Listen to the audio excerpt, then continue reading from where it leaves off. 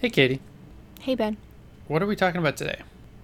I wanted to talk about adversarial examples. So these are cases that you'd give to a machine learning algorithm and say, classify this machine learning algorithm. And then even though it looks like a kitten, it says that it's a computer monitor. Oh, you're trying to defeat it. Yep. Aha! All right. You are listening to Linear Digressions.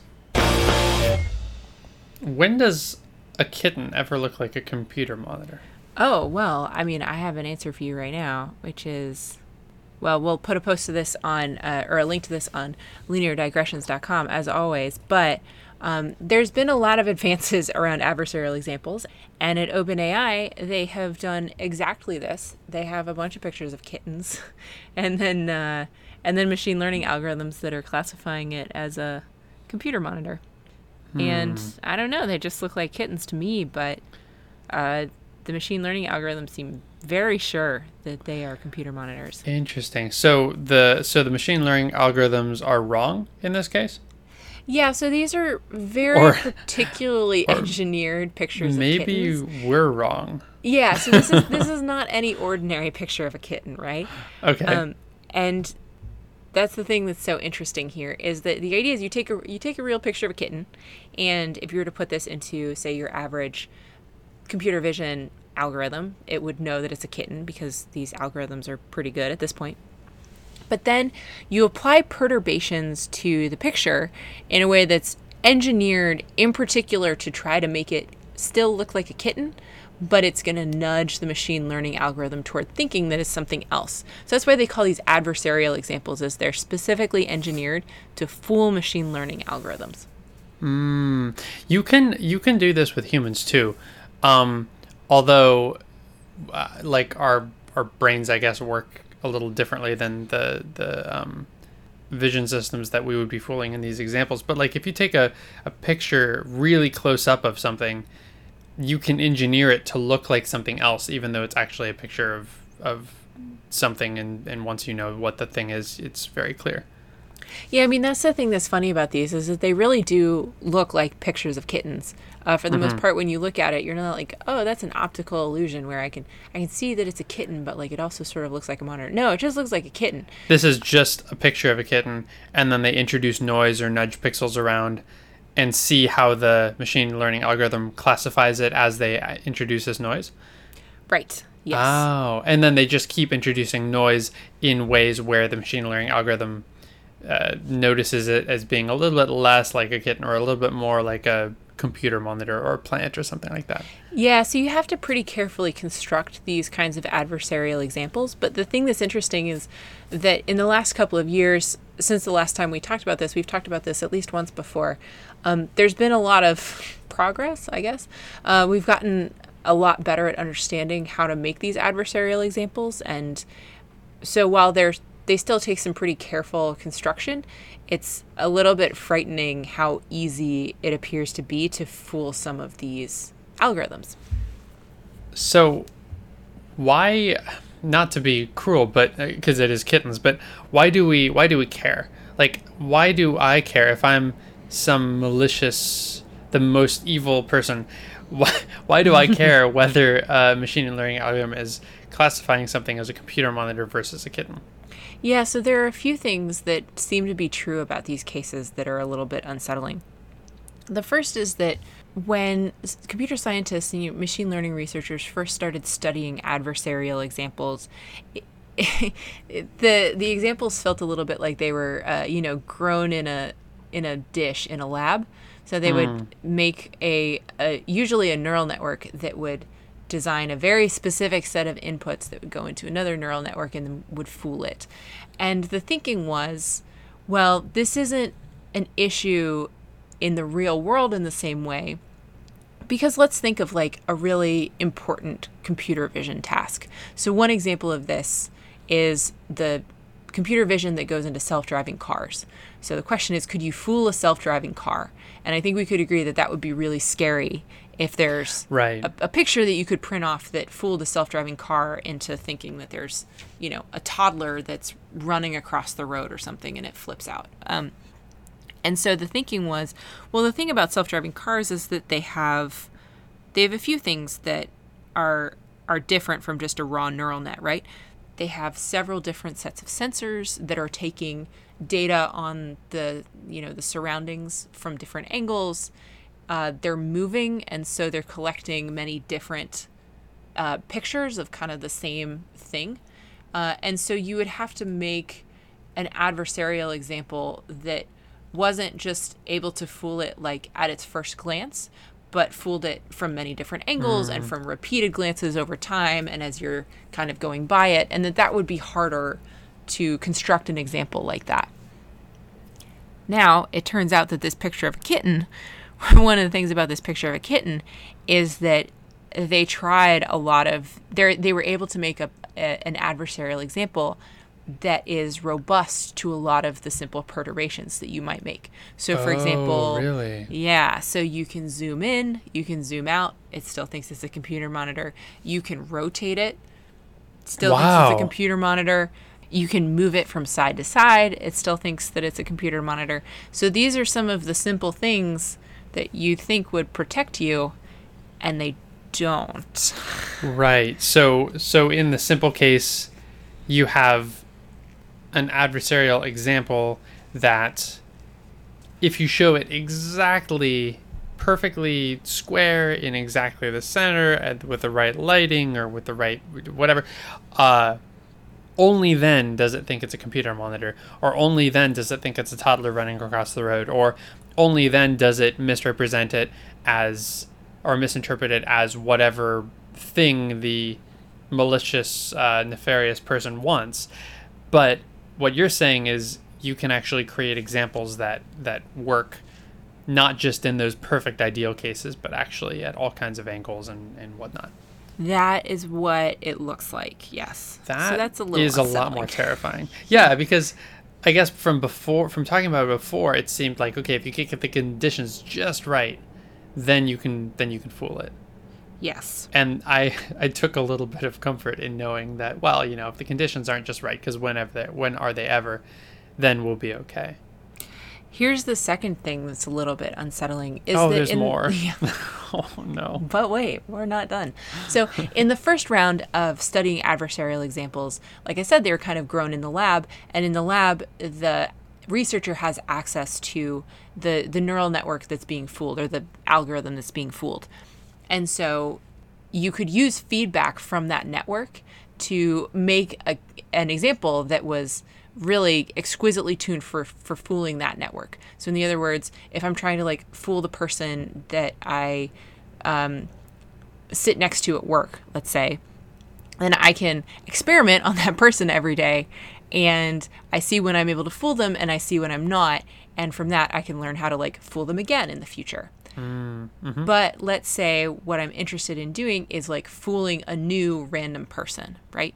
And so I can practice with the person I sit next to all day, but I've only learned how to fool that one person. And if I didn't have access to them over all those training cases, then I wouldn't have learned how to be so good at fooling people.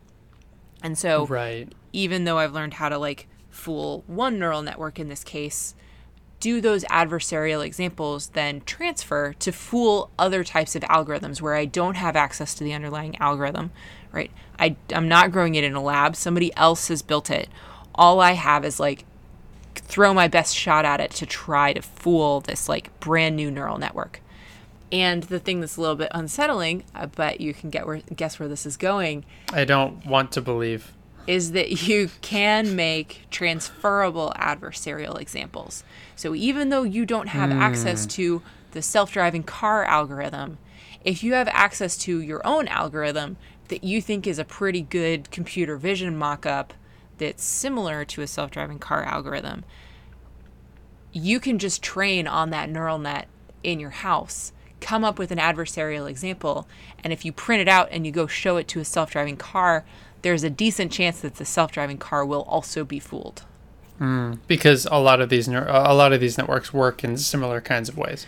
Yeah, I mean, I'm not sure that it's perfectly well understood, honestly, at this point. They just know that they're able to do it in some cases. That's even more frightening. Yep. We don't know why. Yikes. And then the last thing. The last thing, The last this thing. is Just one more another bad thing. One more thing, and then we're done. Ugh. Then you can go back to your life.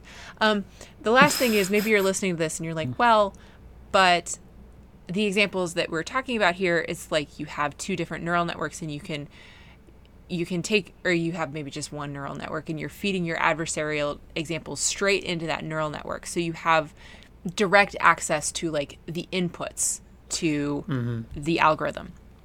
And this is a little bit different from your typical computer vision task, because in a self-driving car, the way that we're imagining hacking a self-driving car is not that we walk up with like a USB port and we plug into it and we feed it an adversarial example directly, right? It's that we like print something out and we show it to the camera. And then the camera does, picks up the photons and it transfers them into an electrical signal, and that electrical signal goes into the machine learning algorithm. And so maybe the presence of the camera protects against some of the easier to generate adversarial examples, because the camera maybe like applies a little bit of noise. There's some uncertainty about what the processing from the camera does.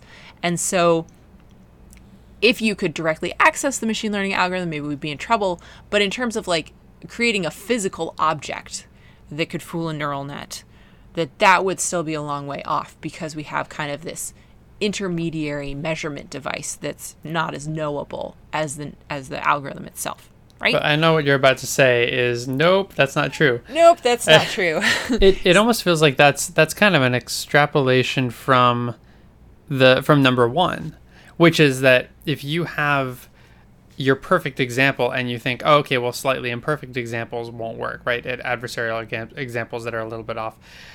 The camera on the self-driving car is effectively adding that little bit of distortion or a little bit of offset or a little bit of rotation or whatever it is. So if you find examples that can fool your algorithm in not perfect conditions, that's effectively what your camera is it adds a little bit of imperfection to the conditions. Yep. Yeah. And so there's a pretty cute example. This is from a paper, which again we will link to on lineardigressions.com, adversarial examples in the physical world, where what they did was made some adversarial examples and then they actually printed them off on a piece of paper side by side with real examples that look, to my eye, exactly the same. They have a physical piece of paper and it's got a picture of a bowl and a picture of, I can't quite tell what the second one is, and the third one looks like a dog. And they have two copies of each of these three pictures that look identical to my eye.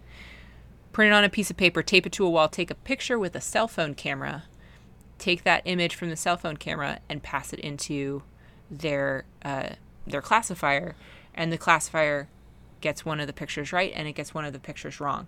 So we've created a physical object, this piece of paper, that then when we go to make a measurement with it with the cell phone camera, the presence of the cell phone camera, the fact that we've printed this out, is not protecting us in any meaningful way from the neural net being fooled. And that is also frightening. So it seems that like the natural response would be, okay, well, then we just need to make our algorithms a little bit better, right? I mean, honestly, I think that's the best answer that most people seem to have to this right now. And so like, I guess we need to keep making good algorithms, or training good neural nets that seem to be robust against these adversarial examples. Like I said, my eye can't tell the difference between the real one and the adversarial one. So I would need a machine learning algorithm to tell me which one is which. Then again, human eyes are not very good input devices. Well, yeah, but truly. like we're doing computer vision here, right? So like yeah. I think it's fair to hold the human eye as like the gold standard. Anyway, that's me pontificating a little bit. But I mean, I'm looking at these pictures and there's two pictures of a dog and one of them is like, oh no, this is like a washing machine or whatever. I'm like, that's not a washing machine, that's a dog. And if your computer vision algorithm is telling me otherwise, then you're wrong. Yeah, no, that's true. While we're talking about cats, it'll just continue to be a cat and mouse game though, because as your algorithms get better, then you're just gonna keep training malicious algorithms that are creating adversarial examples on those new ones, right? Yeah, it does feel like an arms race. Yeah. Well, I guess that's the world. Yeah, that's I got nothing else to say right now. Like that's just where we're leaving this. But yeah, I mean to be continued. I think it's a very active area of research. In fact, I think there's a Kaggle competition that's starting up pretty soon that is explicitly trying to make algorithms that are fooling each other and stuff. So it's getting a lot of attention lately. But yeah, I don't. Right now, it doesn't seem like it has a solution. So we'll see. Linear Digressions is a Creative Commons endeavor, which means you can share or use it any way you like. Just tell them we said hi. To find out more about this or any other episode of Linear Digressions, go to lineardigressions.com. And if you like this podcast, go ahead and leave us a review on iTunes so other people get to listen to this content too. You can always get in touch with either of us. Our emails are ben@lineardigressions.com and katie@lineardigressions.com in case you have comments or suggestions for future shows. You can tweet us at lindigressions. Thank you for joining us, and we'll see you next time.